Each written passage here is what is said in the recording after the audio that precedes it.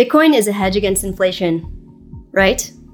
What if something is preventing Bitcoin from behaving like it should with regard to inflation? Hello, I'm Crypto Casey, and in this video, we are going to explore how Bitcoin's price is responding to news about inflation and how we can use this information to make better investment decisions. This video is sponsored by NordVPN, and we will learn more about them in just a bit. Awesome, let's explore whether or not Bitcoin is indeed the inflation hedge it was designed to become.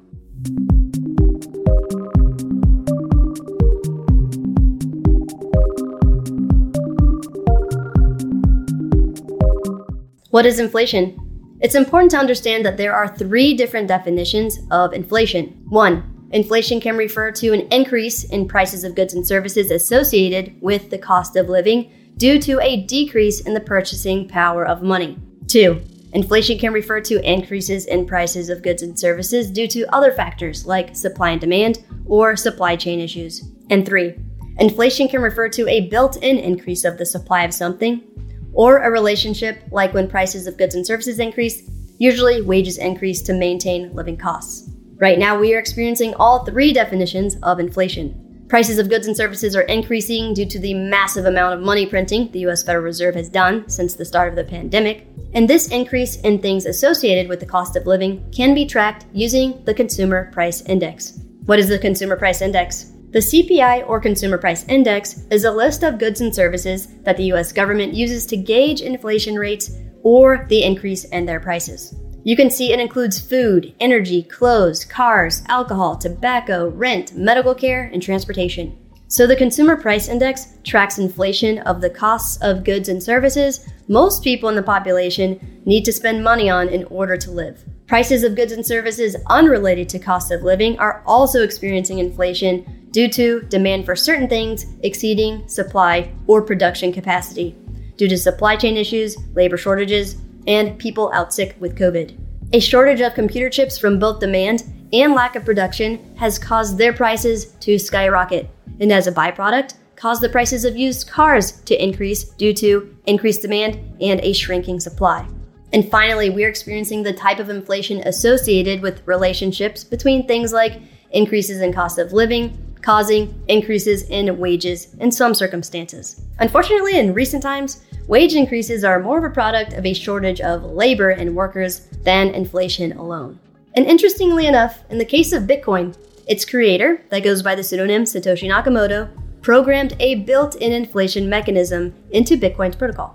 Satoshi programmed into Bitcoin a maximum supply. So the total number of Bitcoin that can ever exist is 21 million units. This 21 million unit maximum was established to mirror gold's stable inflation rate. Currently, about 18 million Bitcoin are in circulation of the 21 million total supply. And new Bitcoin are minted into circulation during the mining process when new blocks are verified. So the amount of Bitcoin entering into circulation at the time of this video is 6.25 Bitcoin per block. Another characteristic Satoshi programmed into Bitcoin are what's called halving events. What is a halving?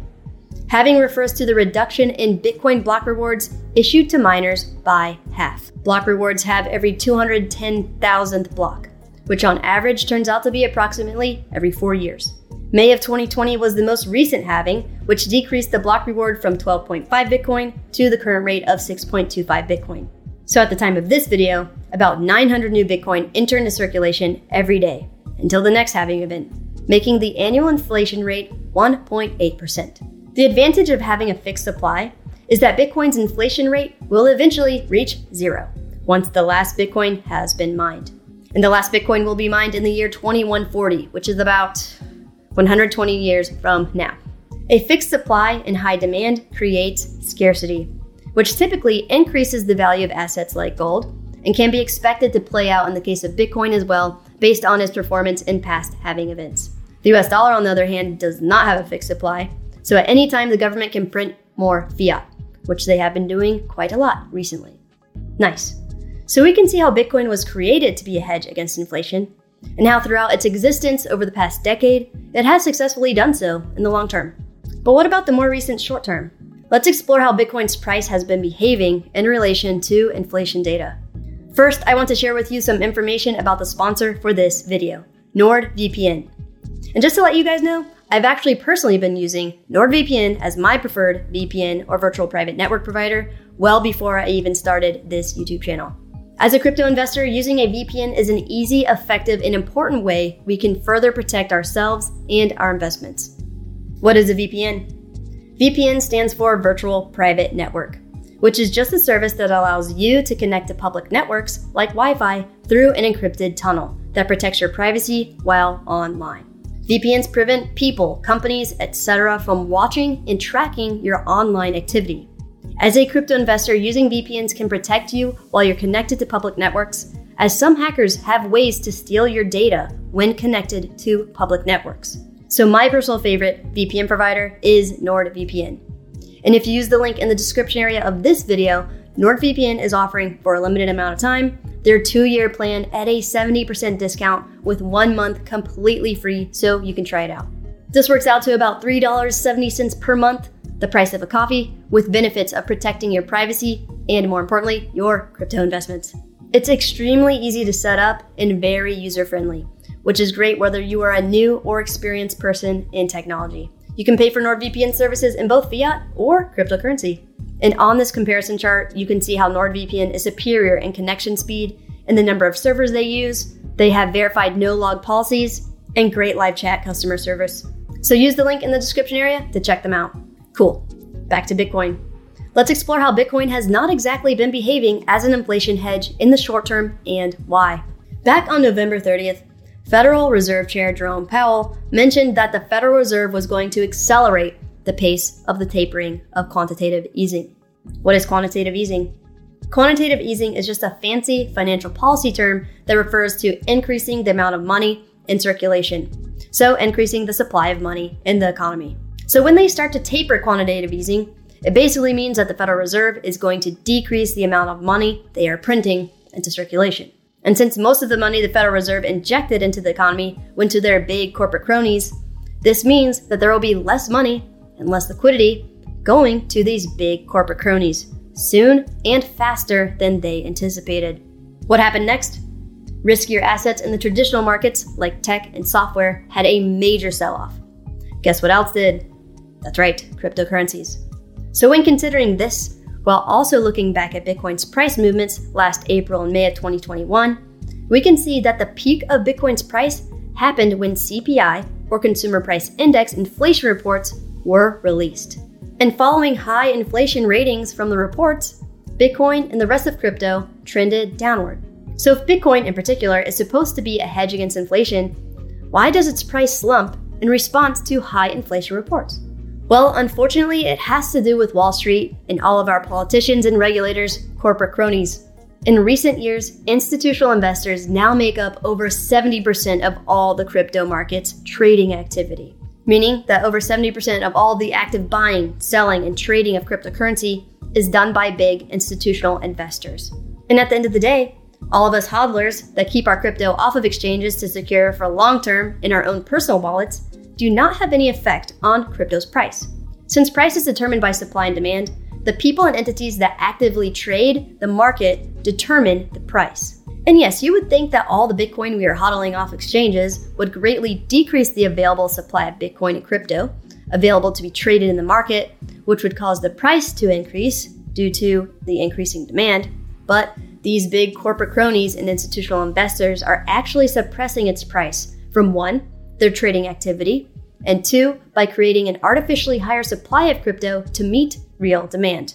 To learn more about how this works, check out my video guide for beginners by clicking on the link above. So since institutional investors make the majority of the trades happening in the crypto markets, and since higher inflation equals less free money they can play with, and Jerome Powell announcing that the process of decreasing the amount of free money is going to happen faster than originally anticipated, we can clearly see that institutional investors are treating crypto in the same way they treat high-risk tech and software stocks, instead of as an inflation hedge. They've enjoyed massive amounts of free money and unlimited liquidity from the Federal Reserve for the past couple years now. However, the more inflation we have, the less money institutional investors are going to have to invest. So in anticipation of having less money to invest, they are selling off what they deem to be riskier assets, which they've categorized crypto in. Bitcoin and crypto was created to be a retail asset for people like us. However, it has been corrupted by mainstream financial markets. This means that crypto price action will absolutely correlate with what the Federal Reserve does, traditional stock market movements, and more closely mirror tech stocks in particular, rather than act as a real inflation hedge within the economy. Brilliant. So how can we use this information to make better investment decisions as crypto investors? Well, instead of scouring maniacally for the next 100x or 1000x gem, we need to change our strategy and hit the books. If crypto is going to respond to institutional sentiment and actions, we need to learn about and focus on what they use to make their own investment decisions. This includes interest rates, bond purchases, CPI reports, jobs reports, upcoming elections, quarterly reports, dovish, hawkish, quantitative easing, quantitative tightening, options expiry, and all the other boring reasons why most people don't find finance and economics interesting. So if you got into crypto because you want to make money, well, now that traditional finance is here and manipulating its price using traditional investment strategies, you'll need to learn more than just TA and how to find gems. We need to learn about money, finance, economics, government, Wall Street, geopolitics, psychology, an absolute gamut of varied disciplines. And if you're here, you're already ahead of the game. The key is to stay curious, stay positive, learn bit by bit every day, and stay connected to content like this channel and other reputable educational creators throughout this journey. And if you haven't already, check out some of these guides that will help you get your head in the game for this amazing once-in-a-lifetime opportunity we have to generate wealth with this new and exciting technology by clicking on the links above. Awesome. Thank you so much for taking the time to watch this video. If you enjoyed it, please make sure to like this video and subscribe to my channel for more crypto content. So what do you think about Bitcoin's price behavior? Are you surprised institutional investors have swooped in and taken control? Or was it just a matter of time? Let me know in the comments below. Be safe out there.